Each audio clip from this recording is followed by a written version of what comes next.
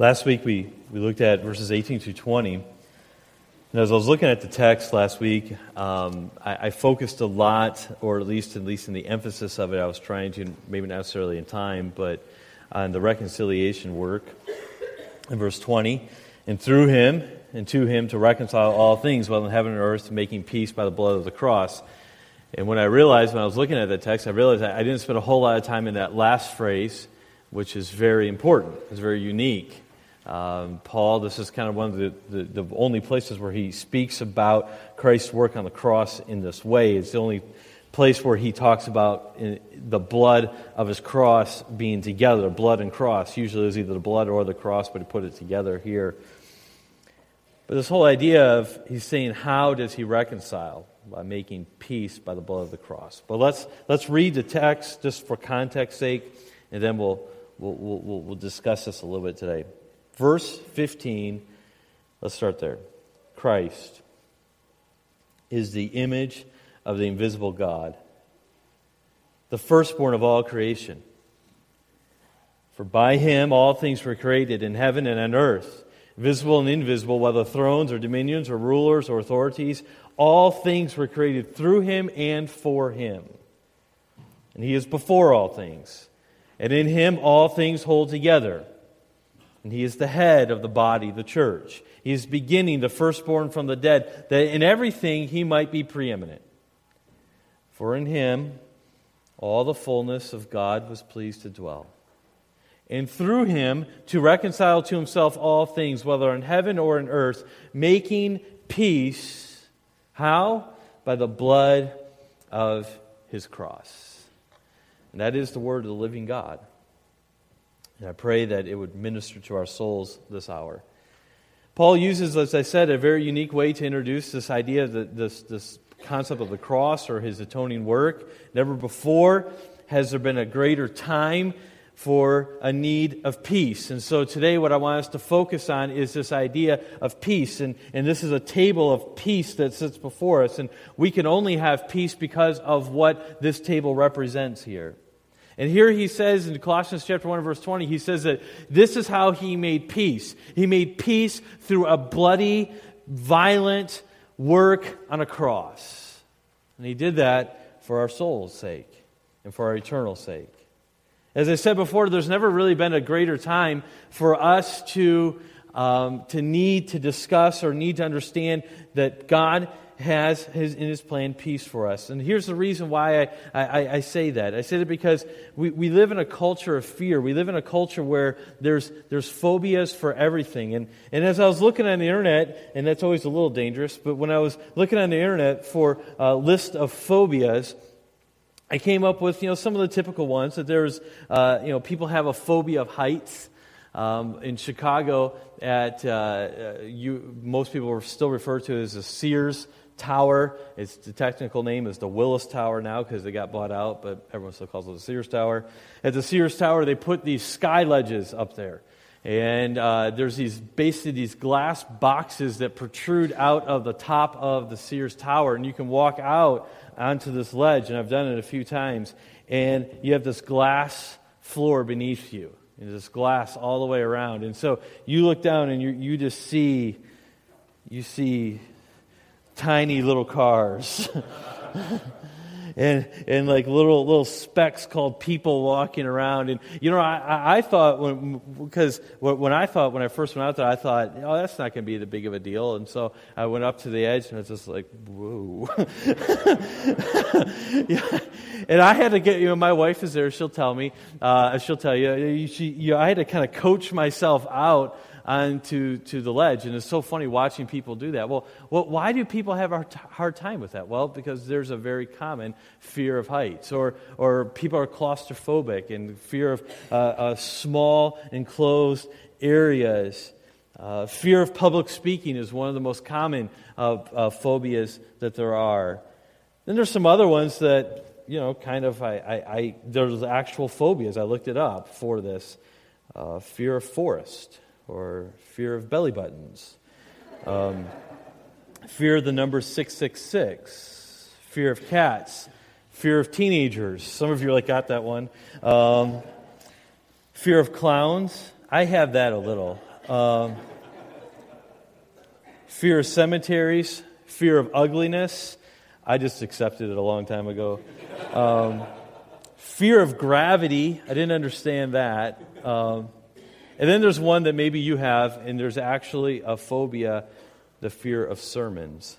So, now my point, I want to be very clear, my point isn't to make fun of or poke fun at people who struggle with fear, and particularly some of these things. Those are real feelings that they have, and so my point isn't to point and mock that. I'm just saying that we have phobias for everything. I just want to highlight the fact that fear is a huge part of our culture.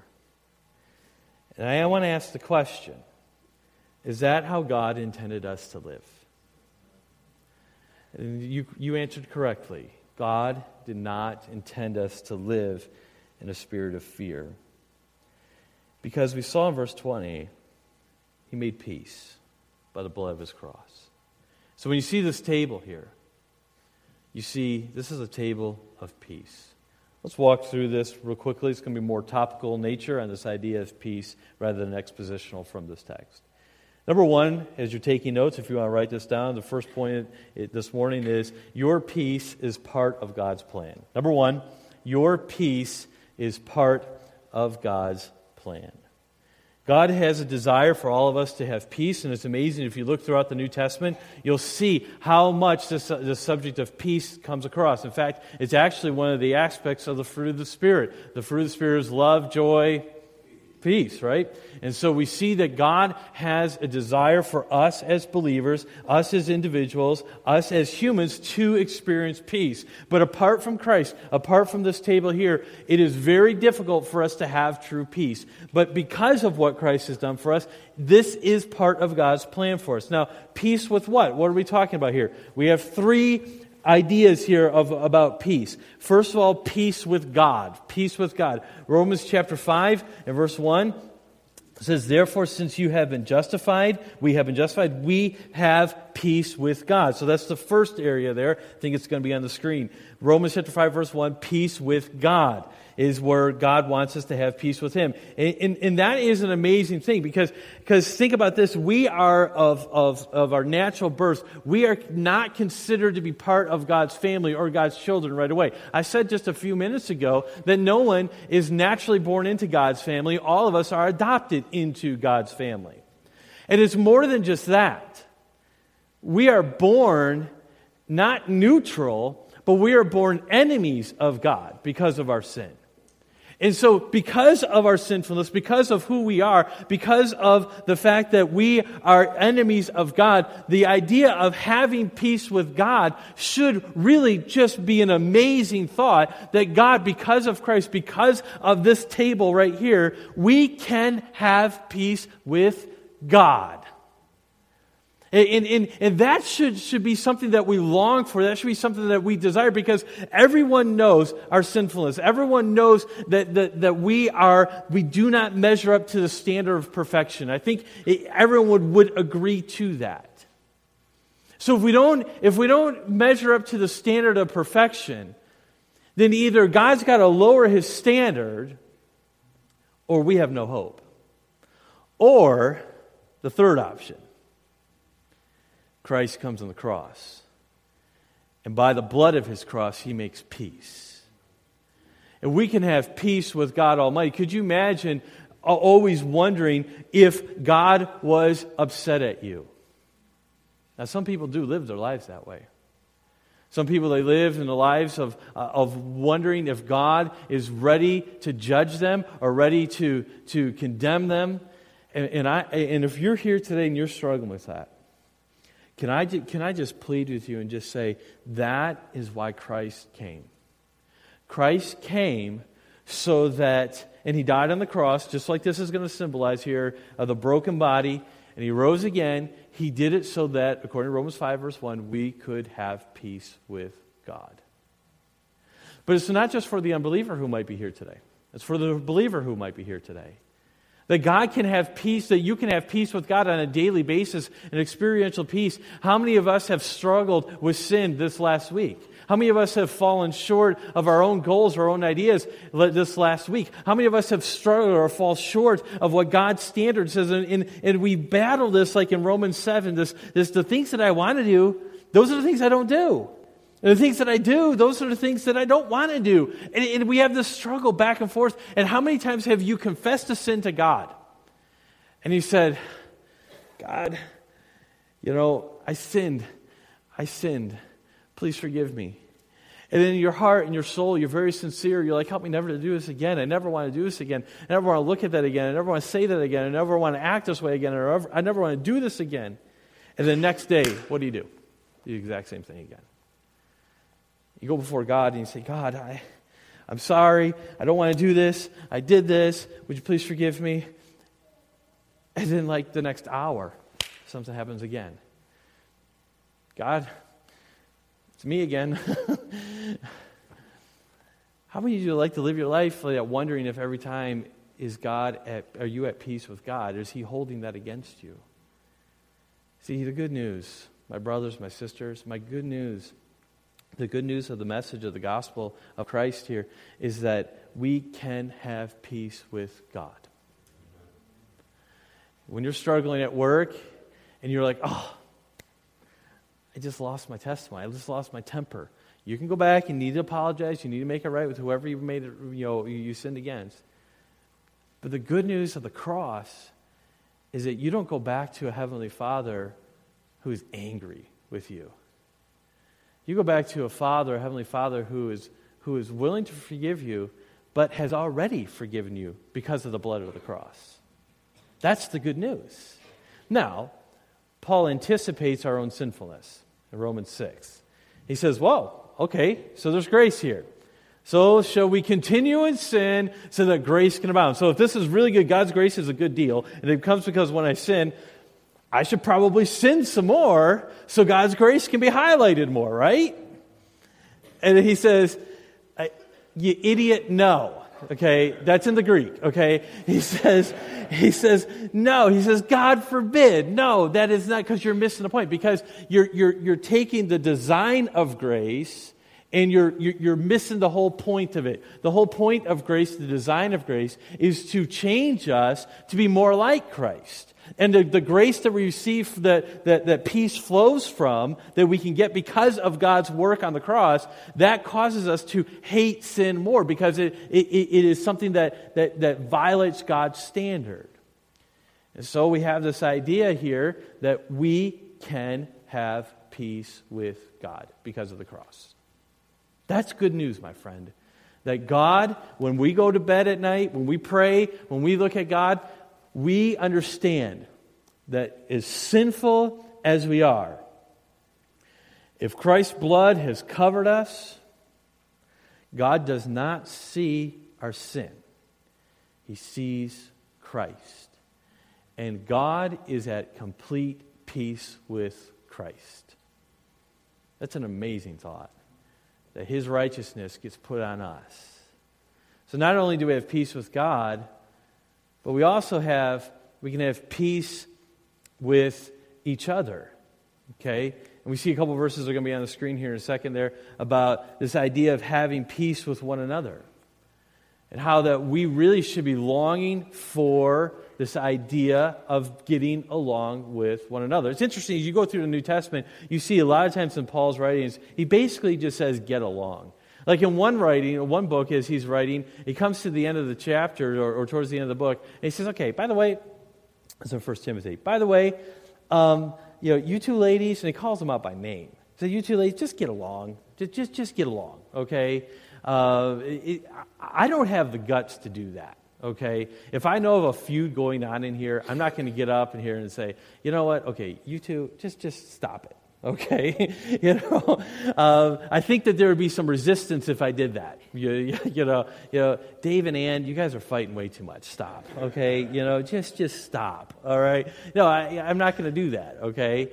But Paul, he did that because he understood. And one of the things that he thought was of highest importance was unity in the church.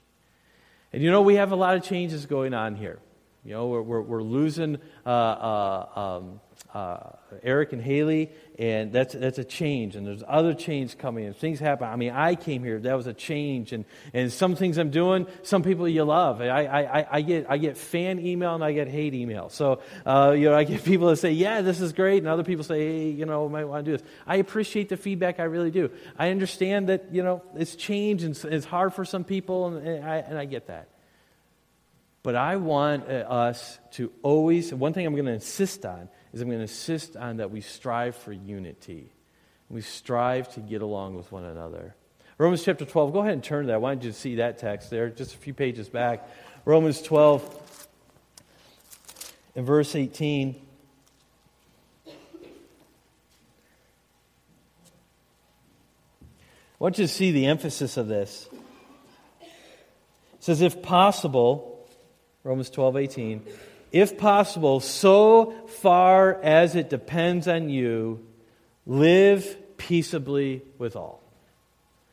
And there's a right way to do things and there's a wrong way to do things, and there's a right way to talk about things that you disapprove of or give criticism, whatever like that, and there's a wrong way. The right way is say, hey, look, here's what I'm thinking, here's what I'm feeling, here's the reasons why, do what you want with. The wrong way is to insist upon our own will and to attack the person. In logic, they call that an ad hominem, is when instead of attacking the issue of whatever it is, you attack the person. It means to the man. And so you've heard that on the playground a lot, I'm sure, of kids. It just says, you're not a very good basketball player. Well, yeah, you're ugly. Okay? That's an ad hominem, okay? You're attacking the person, okay, rather than the issue, okay? Now, we wouldn't do that because we're more refined, but we still do ad hominems. We still attack the person rather than the argument or the issue. And what that does is it undercuts peace, right? Instead of dealing with something that we can deal with and working with and working together towards a solution, if we start to slip into this idea of argumentation of attacking the person, then we're not living peaceably with others. Here's another concept. I shared this with some other people a little bit ago. Often a mistake we often make is we tie our ideas to our identity. And what happens is that we give an idea and it's not taken, or there's some pushback on it, and we feel like we're getting attacked, or we feel like we're getting pushed back on. We feel like okay, this is something that because I presented it and they're not taking it, they must not like me. Well, no, that's not the point. The point is that maybe the idea was dumb, but you're not dumb, okay? And so all I'm saying is that we have so many different ways that living peaceably with others is attacked. And we're by even just to how we interact with one another. So the point of this is that peace is part of God's plan. And God desires for us to live with one another. A couple of references you can write down and look up later on are on the screen there. The third idea of peace that is part of God's plan is peace with self. So we have peace with God, peace with others, and peace with ourselves. And in Philippians chapter 4, we see this. It's in verse 6, it says, do not be anxious about anything, but in everything by prayer and supplication with thanksgiving, let your requests be made known to God. And, now I love this, in the very context, right after, don't be anxious, pray before God, give everything to God. The result is in the peace of God, which surpasses all understanding, will guard your hearts and your minds in Christ Jesus. Like I said, we live in a culture of fear and anxiety, and there's a lot of people who are just, their stomach is in knots all the time, and they're worried about what people are going to think of them, or worried about what people are saying, or worried about impressions, or worried about what people think about their kids, and worried about parenting choices, and whether or not you should go to do all meat diet or no meat diet, or whatever the case is, or all these different things. Some people are so worked up about this in their own soul of whether or not they're going to do the right thing with their kids in homeschool or send them to a Christian school or a public school or whatever the case is. And sometimes I just want to say, stop. Peace. It's okay. God's design for your life is peace. Peace because of the cross.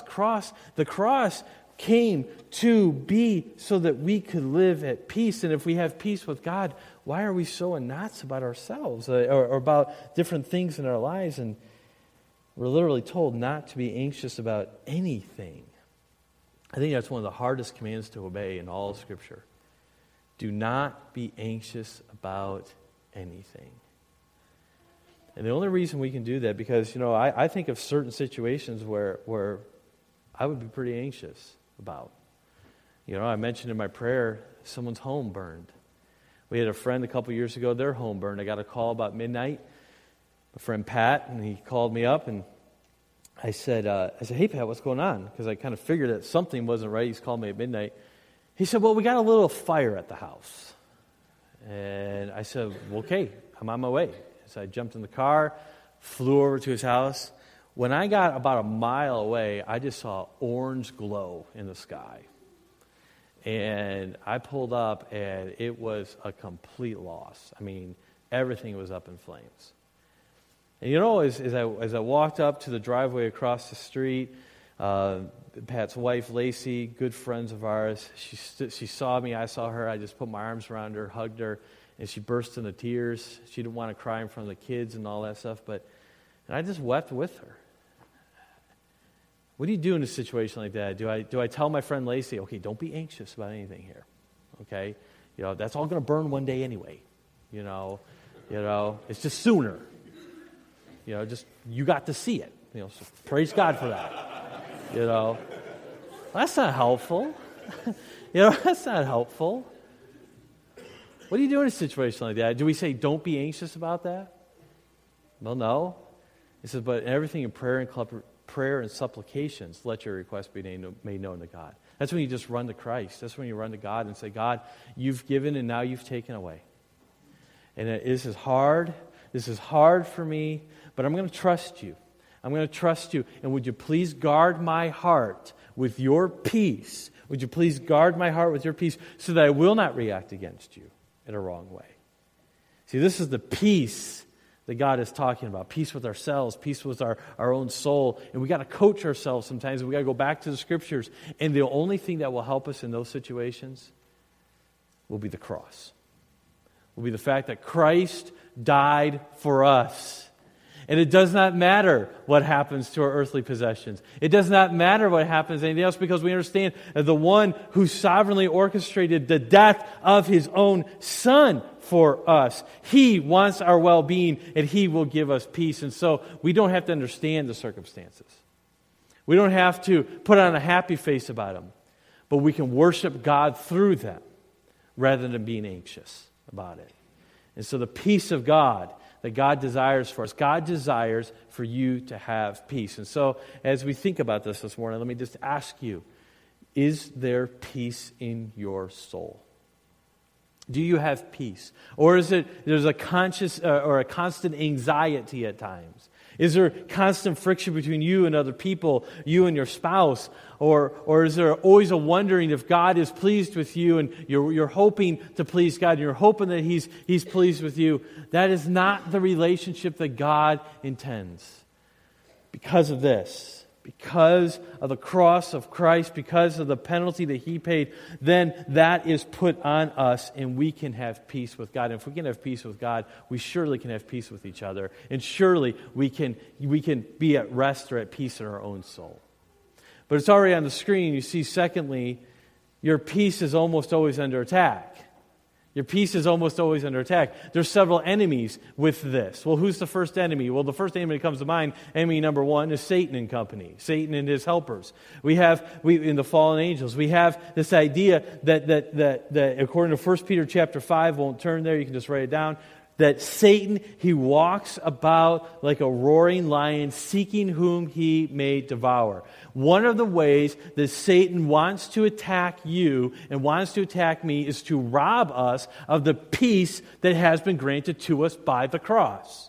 Because if he can keep us in a tizzy, if he can keep us in this idea of where we're always wondering if God is pleased with us, we're always wondering what God thinks of us or what other people think about us, and then if he can get our minds in that state of frame or in that state of mind, if he can get us there, then we are not serving God, then we are not glorifying God, and that's exactly where he wants us. And so the obvious enemy of our peace is Satan. Satan does not want you to be at peace with God.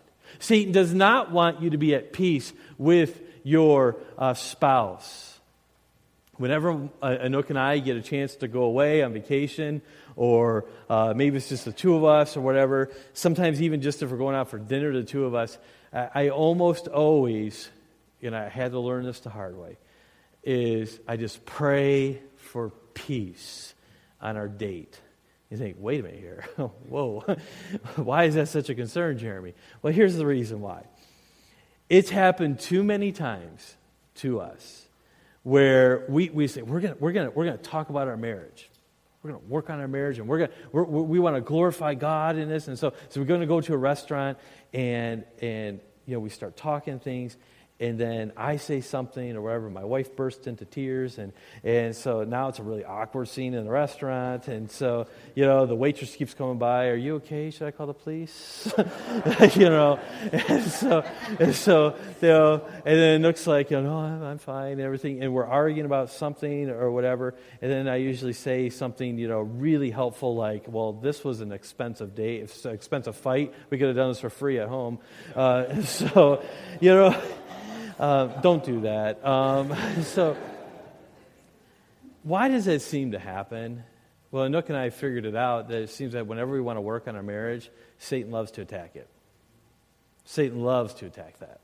Because if we have a healthy marriage, it's going to glorify God. Anything that glorifies God, Satan, he's against. And so we try to remember to pray for that. And I remember there's been several times where, we've gotten back after, we've prayed beforehand, Lord, help us to be good, and we've just had a great time. And we get into their driveway and we're like, yes! We made it! We get along real well, but it seems like whenever we want to focus on our marriage or focus on something, Satan attacks that. Satan attacks our peace. Satan will bring things into your mind. Satan will bring circumstances, and Satan will love to get you to not be at peace. Because here's the thing. Not only just with each other, but with God. If you're constantly fighting those doubts about whether or not you're at peace with God or whether or not God is happy with you or you're measuring up to God's standards, you can understand that that's an enemy that's a strategy of the enemy. Because if you're constantly worried about God and His view of you, and if you're measuring up, you're not trusting in this. You're not trusting in the cross. And that's where Satan wants you. He wants you running around. And so I just implore you to understand the enemy, understand his strategy, and understand that your peace is under attack, and you run back to the cross, and you go back to Christ, and you say, God, I have no reason to be in a good standing with you. I have none whatsoever, but because of the cross, because of Christ, because of what He did for me, I have peace by the blood of the cross, according to Colossians chapter 1, verse 20. That's what we do. We run right back to that. So the first enemy is Satan and company. The second enemy is our self, or is that number 3? I got to look at my own notes here. Enemy number 2 is self. Enemy number 2 is self. Romans chapter 7, verse 18, verse 20 says, For I know that nothing good dwells in me, that is my flesh, for I have the desire to do what is right, not the ability to carry it out. For I do not do the good I want, but the evil I do not want is what I keep on doing. Now I do what I do not want. It is no longer I who do it, but sin that dwells in me. What he's saying there is he's saying the things I want to do, I'm not doing. The things I'm not doing, those are things that I want to do. And we have this enemy, because what he's talking about here is he's talking about our flesh. He's talking about who we are. In 1 Peter chapter 2 and verse 11, it says, Beloved, I urge you as sojourners and exiles to abstain from the passions of the flesh which wage war against your soul. You and I have, lurking inside each of us, we have the flesh that is being put to death, that was positionally put to death in justification by Christ, but in our sanctification process, we're getting there to where we'll eventually be glorified. And so God is working in this, and so we have this old man that's being put to death, and we have this idea of our flesh and our sin nature that we constantly battle with, and that's what Paul was talking about in Romans 7 there. And our peace is under attack by our own soul. Our peace is under attack by our own responses, our own sinfulness. Our peace is under attack by the fact of the matter is that, or the fact that sometimes when someone says something against us, then what do we want to do? We want to lash out right back at them. It disrupts peace. Why do we want to do that? Because we view it as a right. So we have our rights are being infringed upon. And please do not infringe upon my rights. And if you do, I'm going to come back at you. And I'm going to come back hard. And I'm going to come back. And I don't care what this does to our relationship at this moment. Because you infringed upon my right. And it's just an attack on peace. And the whole purpose that we saw, one of the purposes of the cross was bringing peace, making peace by the blood of the cross. And so when we respond incorrectly, when we let our flesh just do what it wants to do, according to Romans 7, it attacks the peace that God has intended for us to have. The last enemy that we struggle against is our surroundings. So enemy number 3 is surroundings. So we have Satan, we have self, and we have surroundings. That's our culture. We really do live in a culture of fear. And we talked about it a little bit in the introduction. We talked about how that there's a lot of fears, a lot of phobias.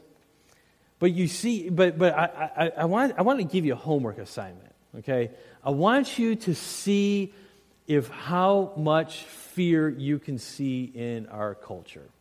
Okay, let me give you a couple. Let me give you a couple freebies. Okay, in some of these commercials, and they're funny. They're really funny. You guys ever seen the Allstate commercials? You know, the chaos, okay? You can raise your hand. It's okay. It's not during the song. So some of you, yeah. I knew some of you would get that. Okay, the Allstate commercials, the chaos and things like that. The one guy, you know, he's down in the basement and he's all dressed up or whatever, and he's like holding a pipe and he's like, you know, you may think that I'm a hot water tank, but I'm really a time bomb waiting to go off, and you know. Or the one guy dunks the basketball and the rim comes back and crashes the car. Or my favorite, the guy's showing a video. He's recording himself working out in the garage. He does a spin kick to kick the bag that's in it, but he hits the beam and the whole thing falls onto the car and all this stuff. And all this is about insurance, right? And they're funny, okay? They're really funny. What's selling insurance at that point in that commercial? Fear.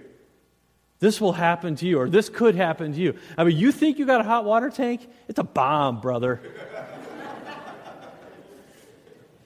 For $17.95 a month, it doesn't matter. That bomb can go off, we'll cover you.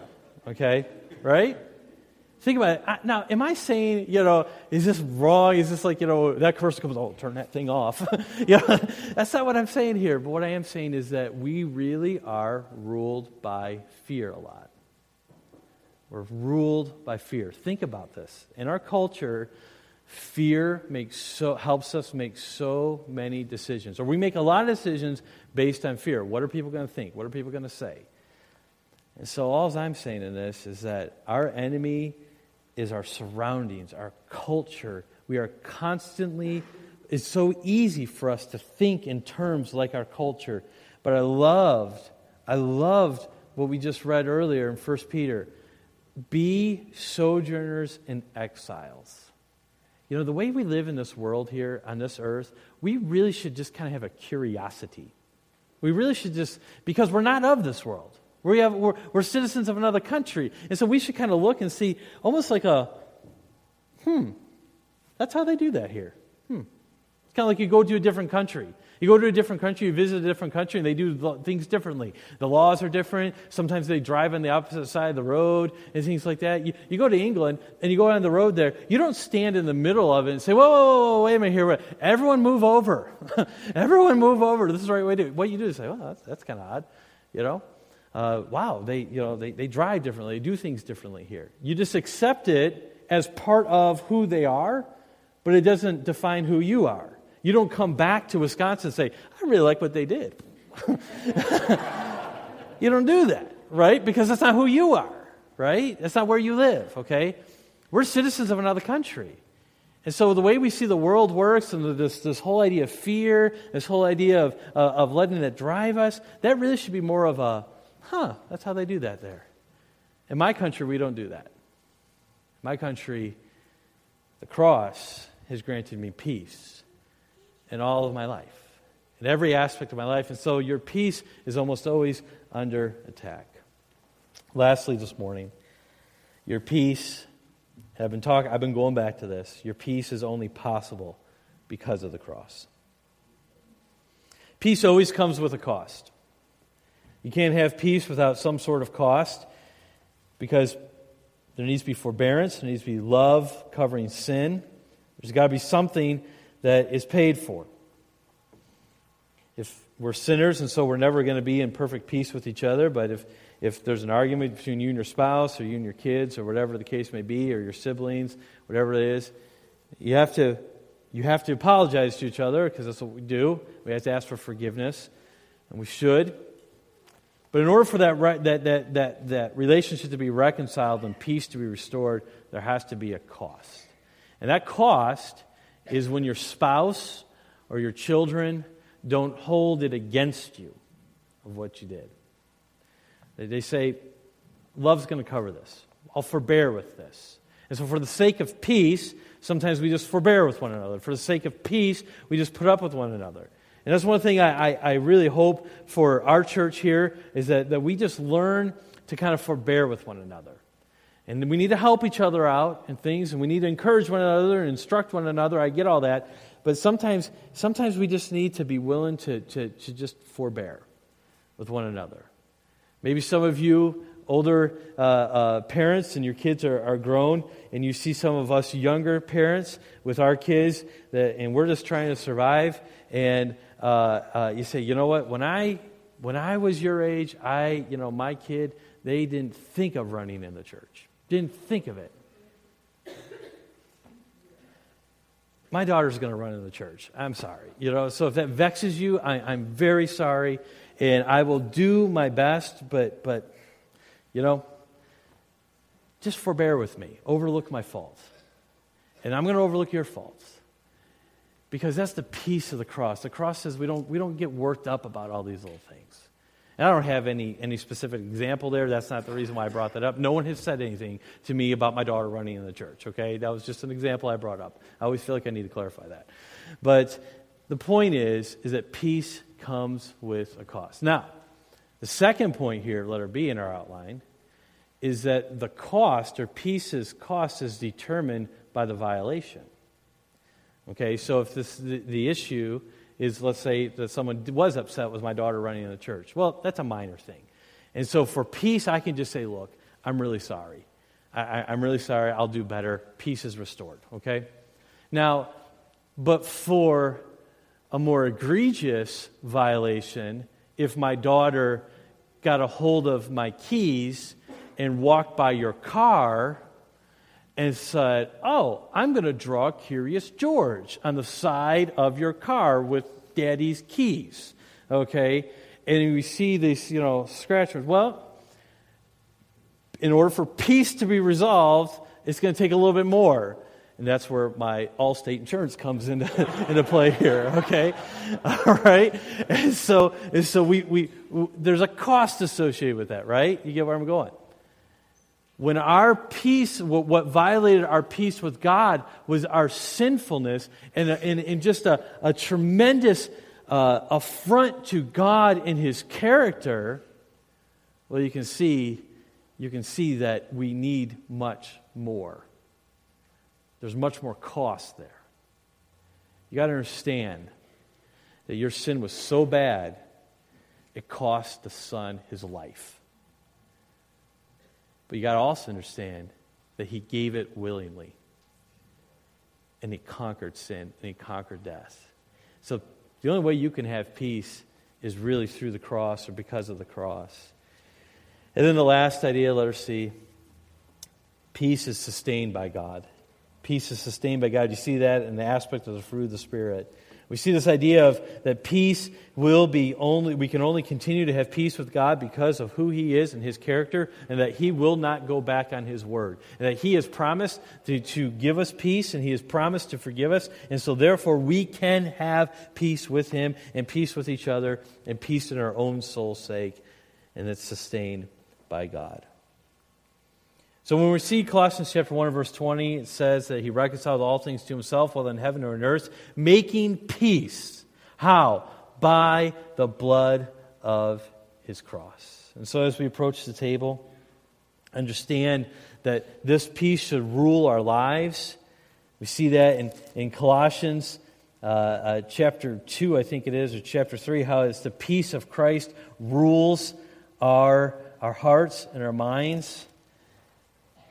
And so as we come to this table, understand that this table gives us peace with God and peace with each other. Koinonia is the word for communion, the Greek word for communion. That's why it's called a communion table sometimes, is that you're publicly saying, I am at fellowship with my brothers and my sisters. This is God's accountability program right here. It's saying, yeah, I am okay with my brothers and my sisters here. And there's peace in our own souls as we understand that only comes by understanding that we have been forgiven. So that's what's going on this table here. Let's pray, and then I'm going to ask the people who will serve us to come forward. Father, I do pray that we would be ruled by peace. When we come to the table, we are reminded of the peace that should rule our lives. And so as we come to this table now, Lord, we do pray that you would be honored and you be glorified.